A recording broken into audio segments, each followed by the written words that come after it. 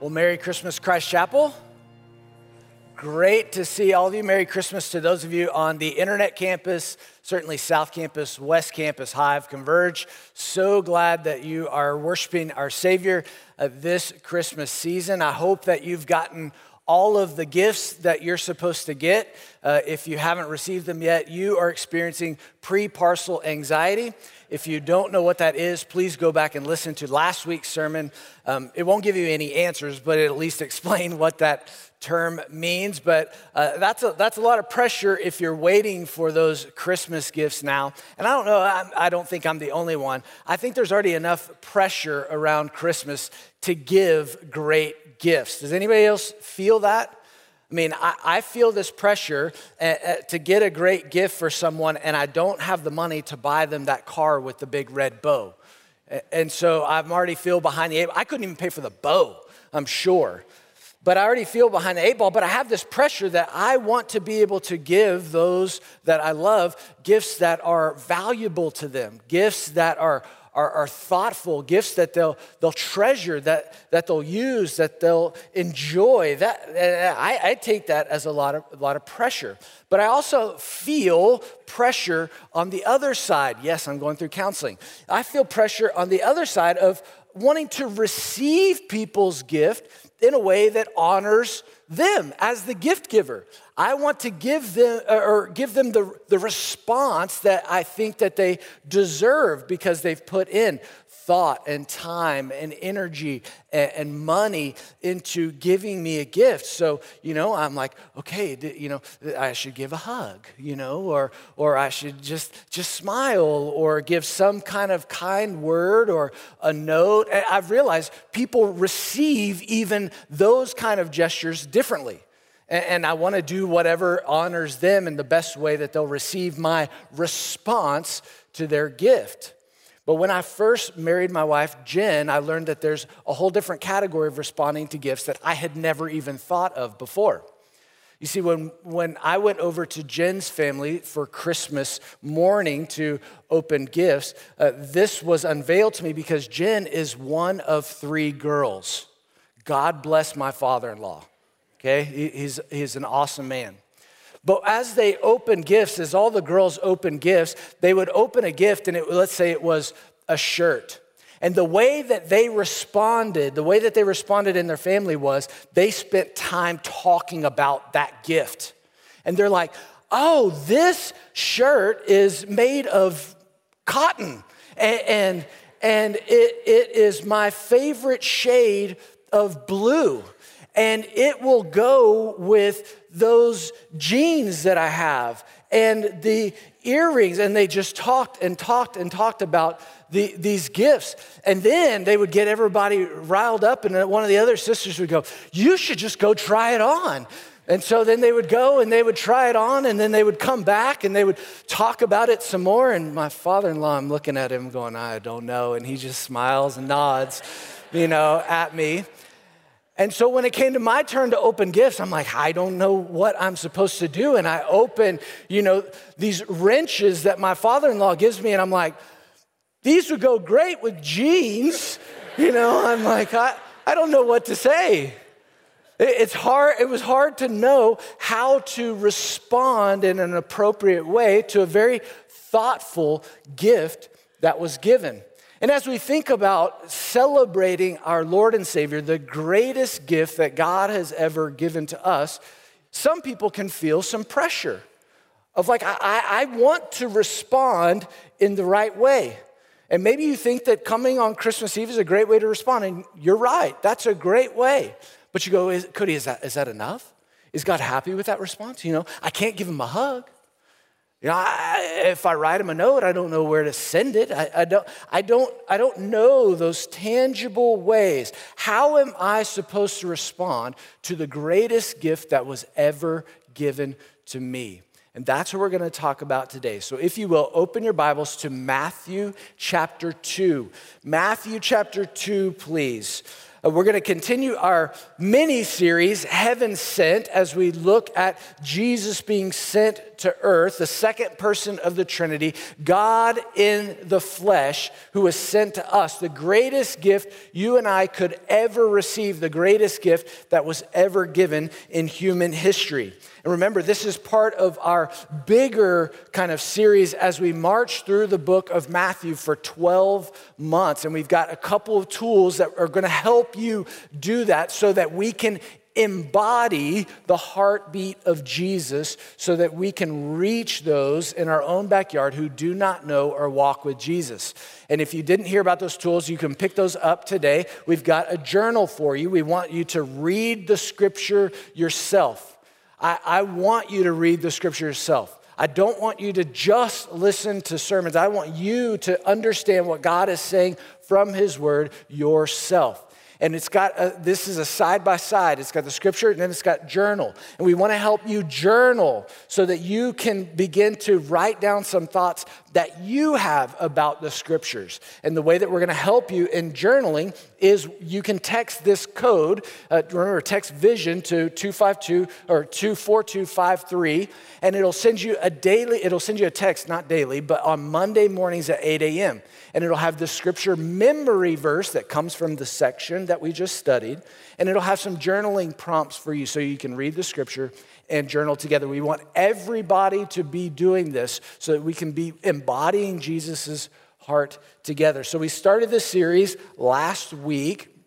And remember, last week, we talked about Matthew chapter 1, verse 18 to 25, and we talked about these tracking numbers that God gave his people. These tracking numbers that aren't numbers, but they're prophecies that were given hundreds of years prior to Jesus' birth to confirm that he was on his way, and then to confirm that he had arrived. And last week was Isaiah 7:14.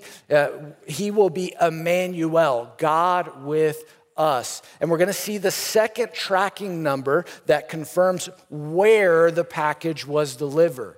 And that's what we're going to look at today. But we're going to look at specifically Matthew chapter 2, verses 1 to 12, because I want you to see how we respond when we understand that that package has arrived. So just follow along with me, verses 1 to 12.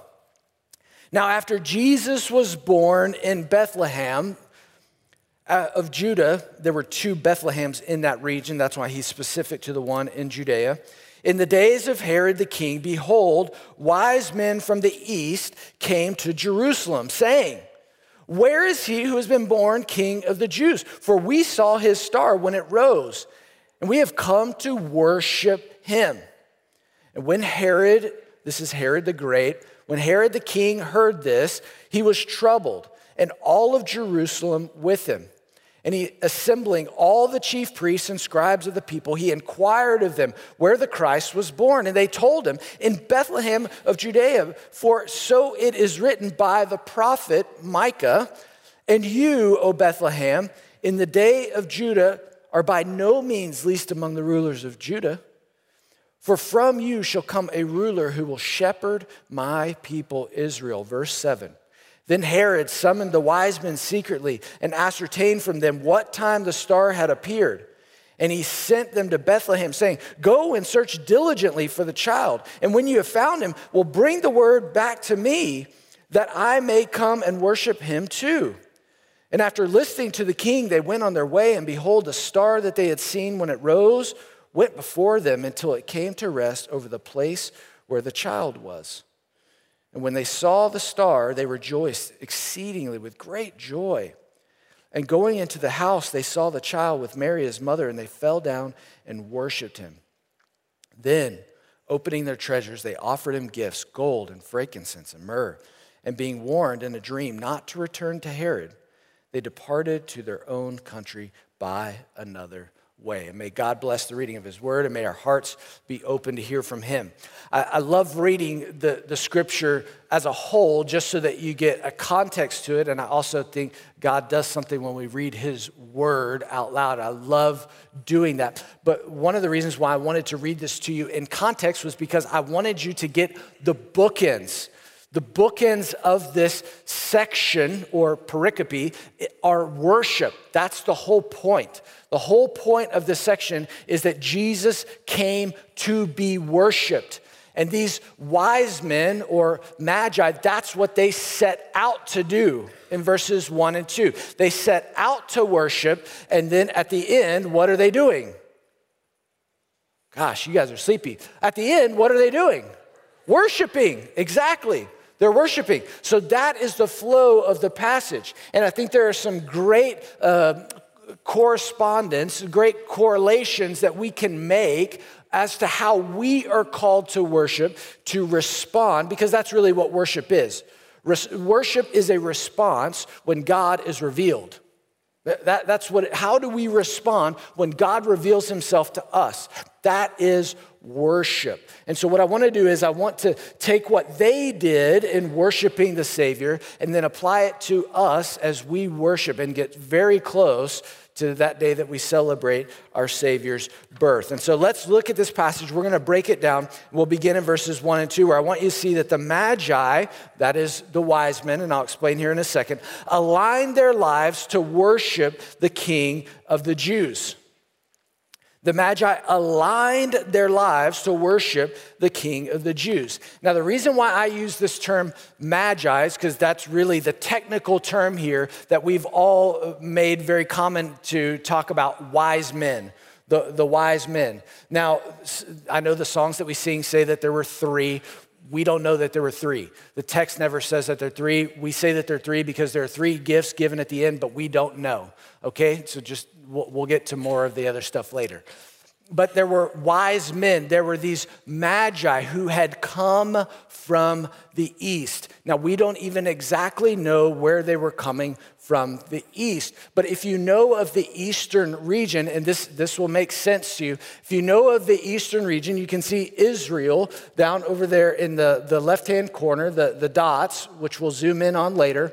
But to the east is Babylonia. Those are the Babylonians. That's where they lived. And these wise men or these magi are coming from the east. And they're coming from the east because of two things, I think. Remember, go back to who was in Babylon, who was exiled to Babylonia. Do you remember this? Daniel. Daniel was exiled to Babylonia. And Daniel is there, and he, remember, interprets dreams as one of the only holy men that are there that can ascertain the king's dreams. Do you remember this? Go back and read Daniel later on. But Daniel is an Israelite. Daniel is a man of God, and that's why he has this special favor where he's able to interpret those dreams. And he's probably telling these people the prophecies about the coming Messiah that would happen eventually. Doesn't know when. And I believe plants that seed in those people's minds that the Magi are saying, one day there will be a star. One day we will go and see the King of the Jews. That's what these prophecies are lining up to tell us. And those Magi back in Babylonia, those were basically students of the stars. Those were astronomers, people who studied the stars, who turned into astrologers. Now, I learned that there was a difference in those terms this week because astrologers, they actually give meaning to those stars to try to correlate events that happen. So they study the stars, but then they try to predict events or what's going on. So you can understand why these magi show up and say what they say in verses 1 and 2. After Jesus was born in Bethlehem of Judea in the days of Herod the king, behold, wise men, these are the magi, the students of the stars, from the east came to Jerusalem saying, where is he who was born King of the Jews? A very specific question. Very specific question. This is why I think there is a seed planted by Daniel hundreds of years prior. For we saw his star when it rose, and we have come to worship him. And so these wise men, these students of the stars, see this star, probably make some correlations to those things Daniel had talked about hundreds of years prior, and now they're coming to look. Now, there are many naturalistic opinions about what this star was, whether it was a comet or a supernova or alignment of planets or whatnot. And all of those things could be true. Cody's opinion is this is not a natural star.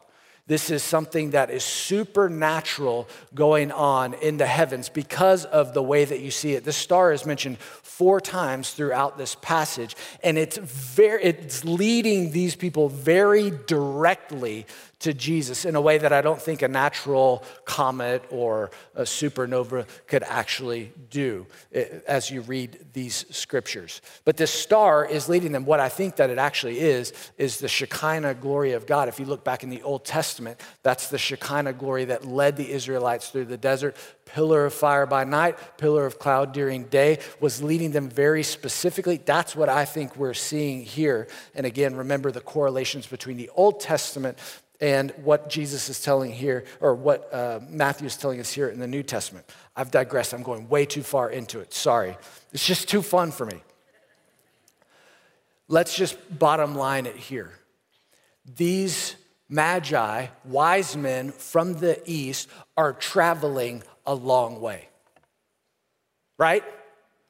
We're not talking about days of journey. We're talking about months of a journey. This is, they can't just turn on the out of office reply. This is, they need to resign their job. Like, we don't know when we're coming back. This is a long journey across the Arabian desert. We don't even know if we will make it back. So they have to align their lives. It wouldn't just have been a couple of men or a few men that would have gone on. They would have an entourage. They would have had to save up for this journey. They have to get all their supplies together. They have to say goodbye to their family. They have to do all the things that you do when you leave for an extended period of time. Plus, because they're going to be gone for months, they had to align their lives in order to go and worship the King, which I think is a great lesson for us. Is first, seek the Savior and don't get sidetracked by distractions. Kind of ironic because I chased a few rabbit trails there a couple minutes ago. Sorry, I apologize. But seek the Savior and don't get sidetracked by distractions. I can only imagine the distractions that they could have been sidetracked by on their way to worship the King. It would have been a very arduous journey. But they could have very easily made plenty of excuses of, you know what, let's turn around. It's hot. I mean, where are we going to get food? Where are we going to get water? Are we sure that we really saw what we saw? I'm sure those conversations happened because this was a long journey. And that's why I said they had to align their lives. Everything had to be pointed. Everything had to have the trajectory toward finding this Savior, the King of the Jews. I think that's a great lesson for us is not getting sidetracked.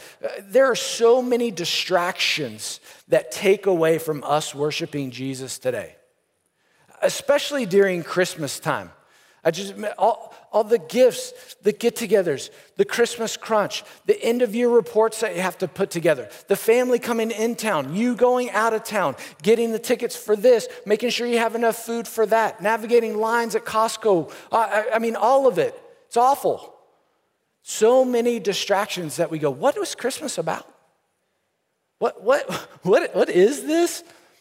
And sometimes those distractions are natural, they're real, and you have to persevere through them and say, I am going to worship this Savior. I have to give my wife props real fast because she navigated some distractions to make sure our family worshiped the Savior last Sunday.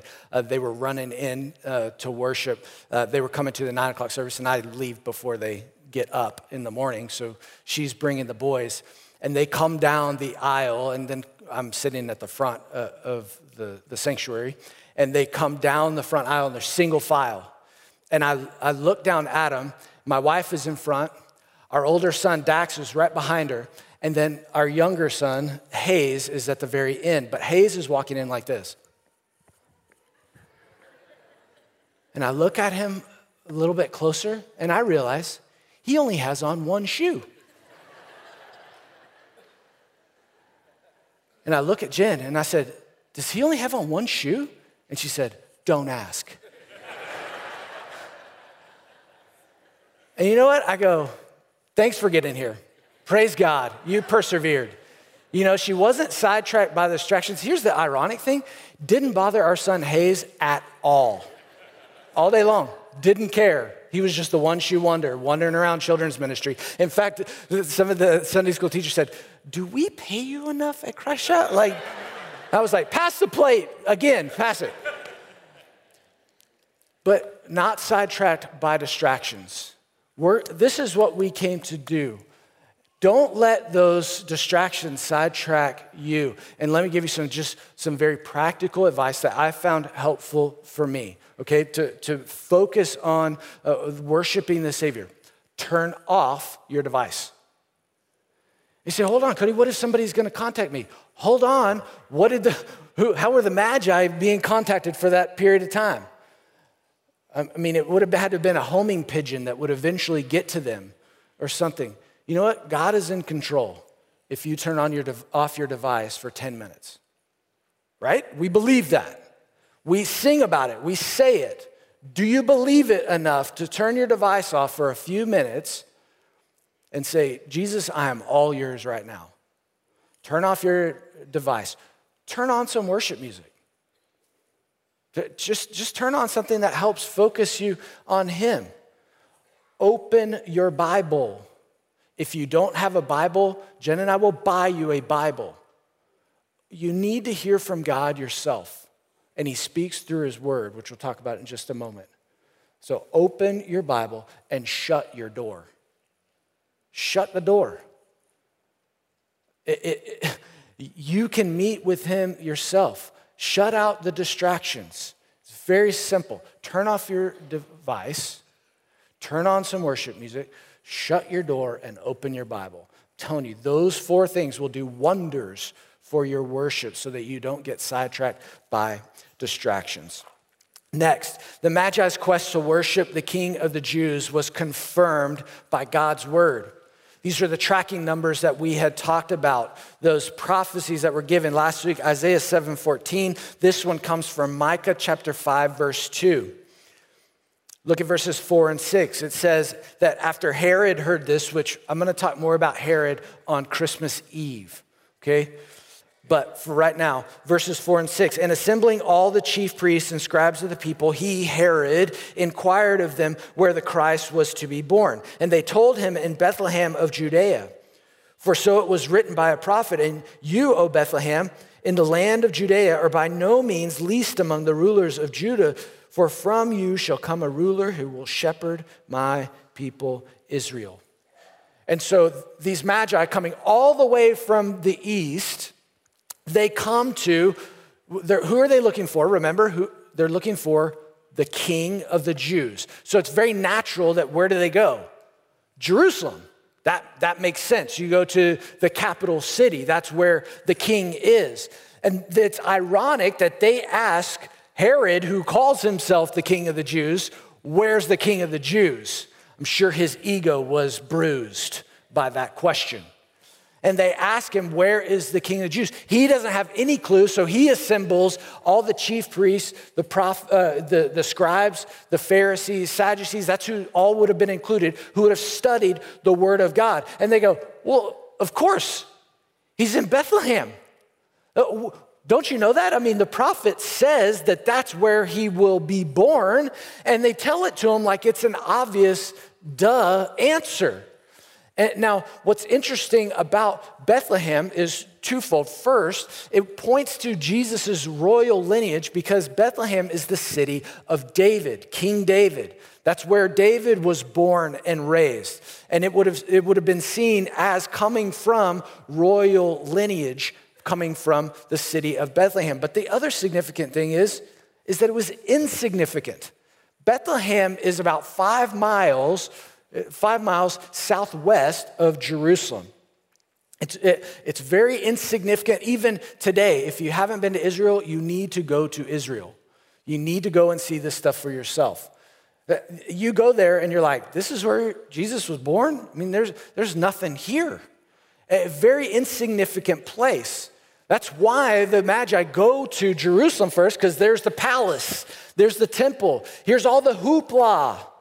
And he says, no, he's born in the country, out where there isn't any hoopla, in the manger, in this really kind of nobody place is where this somebody was born. And they said, this is where you should go. And Bethlehem, just as an aside, if you don't know this, means house of bread. Beit meaning house, lahem, bread. So the bread of life is born in the house of bread. Jesus calls himself that. And so they say, of course, he's born in Bethlehem. And so Herod tells these wise men where to go, and they go to Bethlehem to worship the Savior. But I find this so ironic. Guess who doesn't go? Herod, the scribes, the Pharisees, the one who told him the answer. They don't go.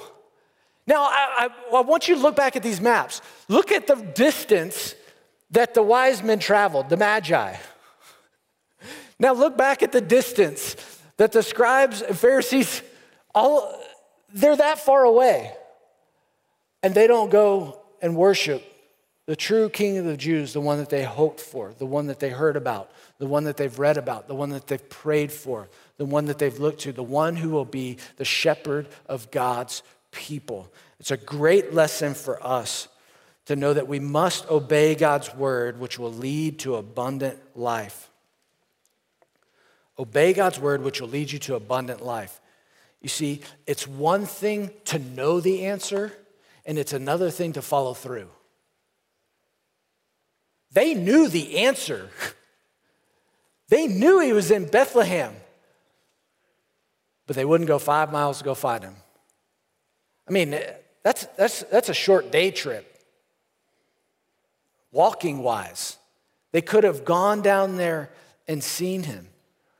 You see, God's word confirmed this is where he is, but would they follow through? No. Great lesson to us of how often when God speaks to us through his word.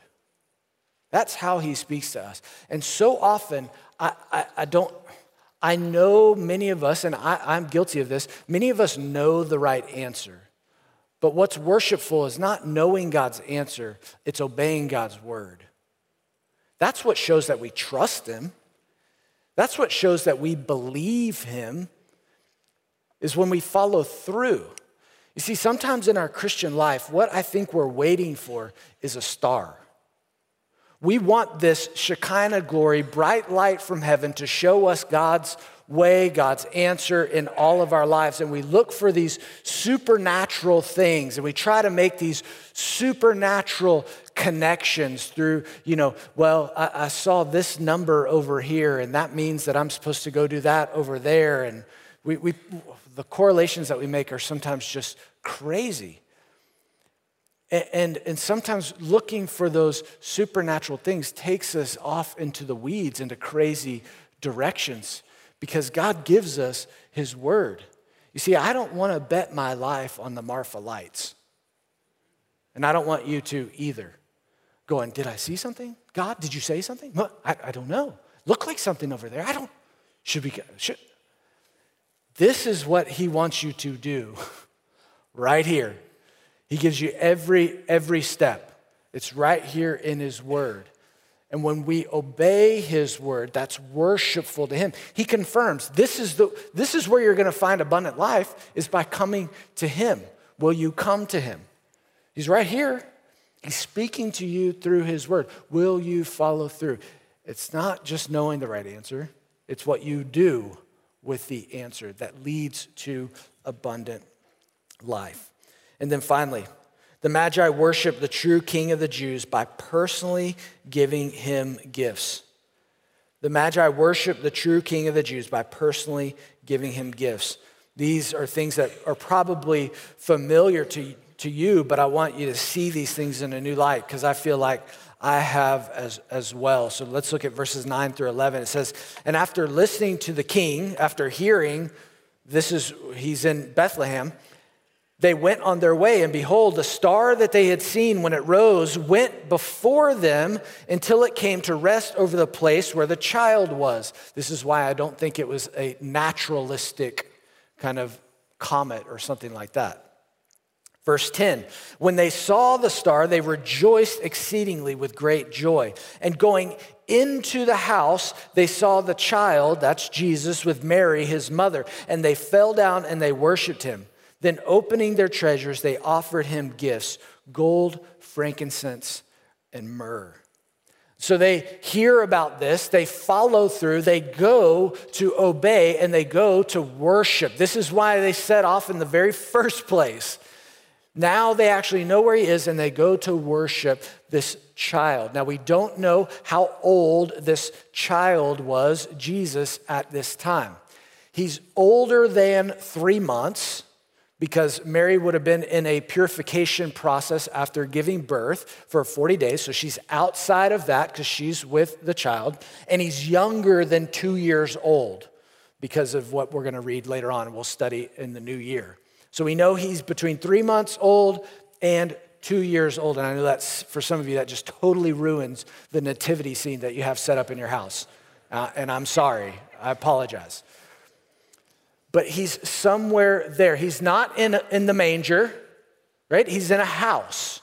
They've moved out of the manger. So that's why I'm saying this journey took those wise men a while to get there. That's why they aligned their lives. And so they get there and they give him these gifts. Now the gifts that are recorded are gold, frankincense, and myrrh. Now those are very symbolic gifts. Cody's opinion, I don't think those were the only gifts given to Jesus at that time. I think those are the ones that are recorded because they are symbolic. Gold, because of his kingship. Frankincense, because of his deity. Offering, as we know, his prayers go up, and that's what frankincense represents. So his deity, and then myrrh, his burial, or the passion, as some people call it. I think those were the 3 symbolic gifts given to him. But I think they offered him a bunch of different things and probably left a bunch of things with him. Which, can you imagine if you were the little drummer boy there? You're like, dude, I thought there was a $20 limit here, man. You know, like he'd have been like Michael Scott, you know, like the Michael Scott brings the iPod to the office party. Any of you ever seen that? Anyway. But I don't want this to be lost on you. These folks give Jesus these very expensive gifts, these very precious things to them. And what does Jesus do for them? In this passage, what does Jesus do for them? Nothing. It's a trick question. That one actually was. Nothing. He is inherently worthy of our worship because of who he is. And so often, Cody's guilty. So often, when I feel like I'm in a really good mood because God has blessed me or God's doing something great, then I'm like, I want to turn on some worship music. You know, I want to jam. I'll go read my Bible. I'll go journal. Now, and this passage convicts me going, is it just about what he's done for me? Or is it just about who he is? You see, sometimes we want to be moved to obey, rather than obeying and then being moved. And sometimes we obey because he's worthy of it. It's just who he is. He's worthy of our worship. He is Emmanuel. He's God with us, and that's worthy of our worship. And so what I take away from me is worship the King by opening yourself up to give him what is most precious to you. You know, as I read this, and I just kept going over it, and I forgot this little phrase that's in here when we start talking about the gifts that were given to Jesus. If you go back and look at verse 11, at the very end of it, it says they fell down and they worshiped him. But there's this little phrase that says, then, opening their treasures, they offered him gifts, gold, frankincense, and myrrh. And the picture that I have in my mind is they open up the treasure chest and they're like, it's all yours. Like, what do you want? Take your pick. You're worthy of it. We open our treasure to you. We don't say, well, here's $5, man. Like, I got more back here, but I got to make it home, Jesus. You know, I got to have some gas money. So here's about all I can spare for you. The picture here is that they opened everything up. You can have whatever you want. And it reminds me of, is my life open for Jesus to take whatever he wants? So often I say, this is what's precious to me, and I'll hold on to this, God. And I know what's precious to you. Your time is very precious to you. The people in your lives, your kids, your parents, your finances, all those things are very precious to you. But isn't he worth it all? As king, not only of the Jews, but king of the universe, doesn't he have all authority to take whatever he wants? Because everything we have, he's given to us. And it's this open-handed idea of, do you open yourself up and say, you can have whatever? You know, Romans 12:1 says, I appeal to you, this is Paul, I appeal to you, therefore, brothers and sisters, by the mercies of God, present your bodies as living sacrifice, holy and acceptable to God. This is your spiritual act of worship. See, he wants your life. But I appeal to you that based on his mercy, that he became Emmanuel, God with us. And why does he want your life? Because he paid for it. He gave it to you. Maybe you've already placed your trust in Jesus Christ. What are you holding on to that is precious? That you say, this is mine, God. I'll go to Christmas Eve. I'll get in a small group. I'll even pass out some treats to my neighbors. Awesome. Love that you do it. I sincerely mean that. But is there something you're holding back in the treasure chest that you go, this is too precious to give to God? Because he's going to do what with it? What is he going to do with it? He might take it away. He might. He might give you something different. He might. But isn't he good? I mean, if we trust him with our eternity, if we trust him with our life, why can't we trust him with everything else? This Christmas, I hope that we would all, myself included, would we really do some good work, some deep worship, searching our own hearts and opening up the treasure chest and going, Jesus, you can have whatever you want. That's going to take some intentionality. That's going to take some obedience. That's going to take some deep soul searching, but I'm telling you, what you're going to find is the one you've been looking for all your life. Let me pray for us. God, thank you for these lessons that we can learn from the Magi. And Lord, I'm reminded of even the great distance they traveled to find you. That, Lord, you don't ask us to travel. You came to us. And you even say in your word, seek the Lord while he is near. Seek the Lord while he may be found. Lord, you're right there. You're calling for us. You want us to be yours. You want us to come to you. You want us to fellowship with you. You want us to know you, the bread of life. Not holding on to those things that where moth or rust will destroy, but giving it all to you. And so, Lord, I pray that our worship this Christmas would be with open hearts, with open minds, praising you because of who you are, not just what you've done. We ask it in Jesus' name. Amen.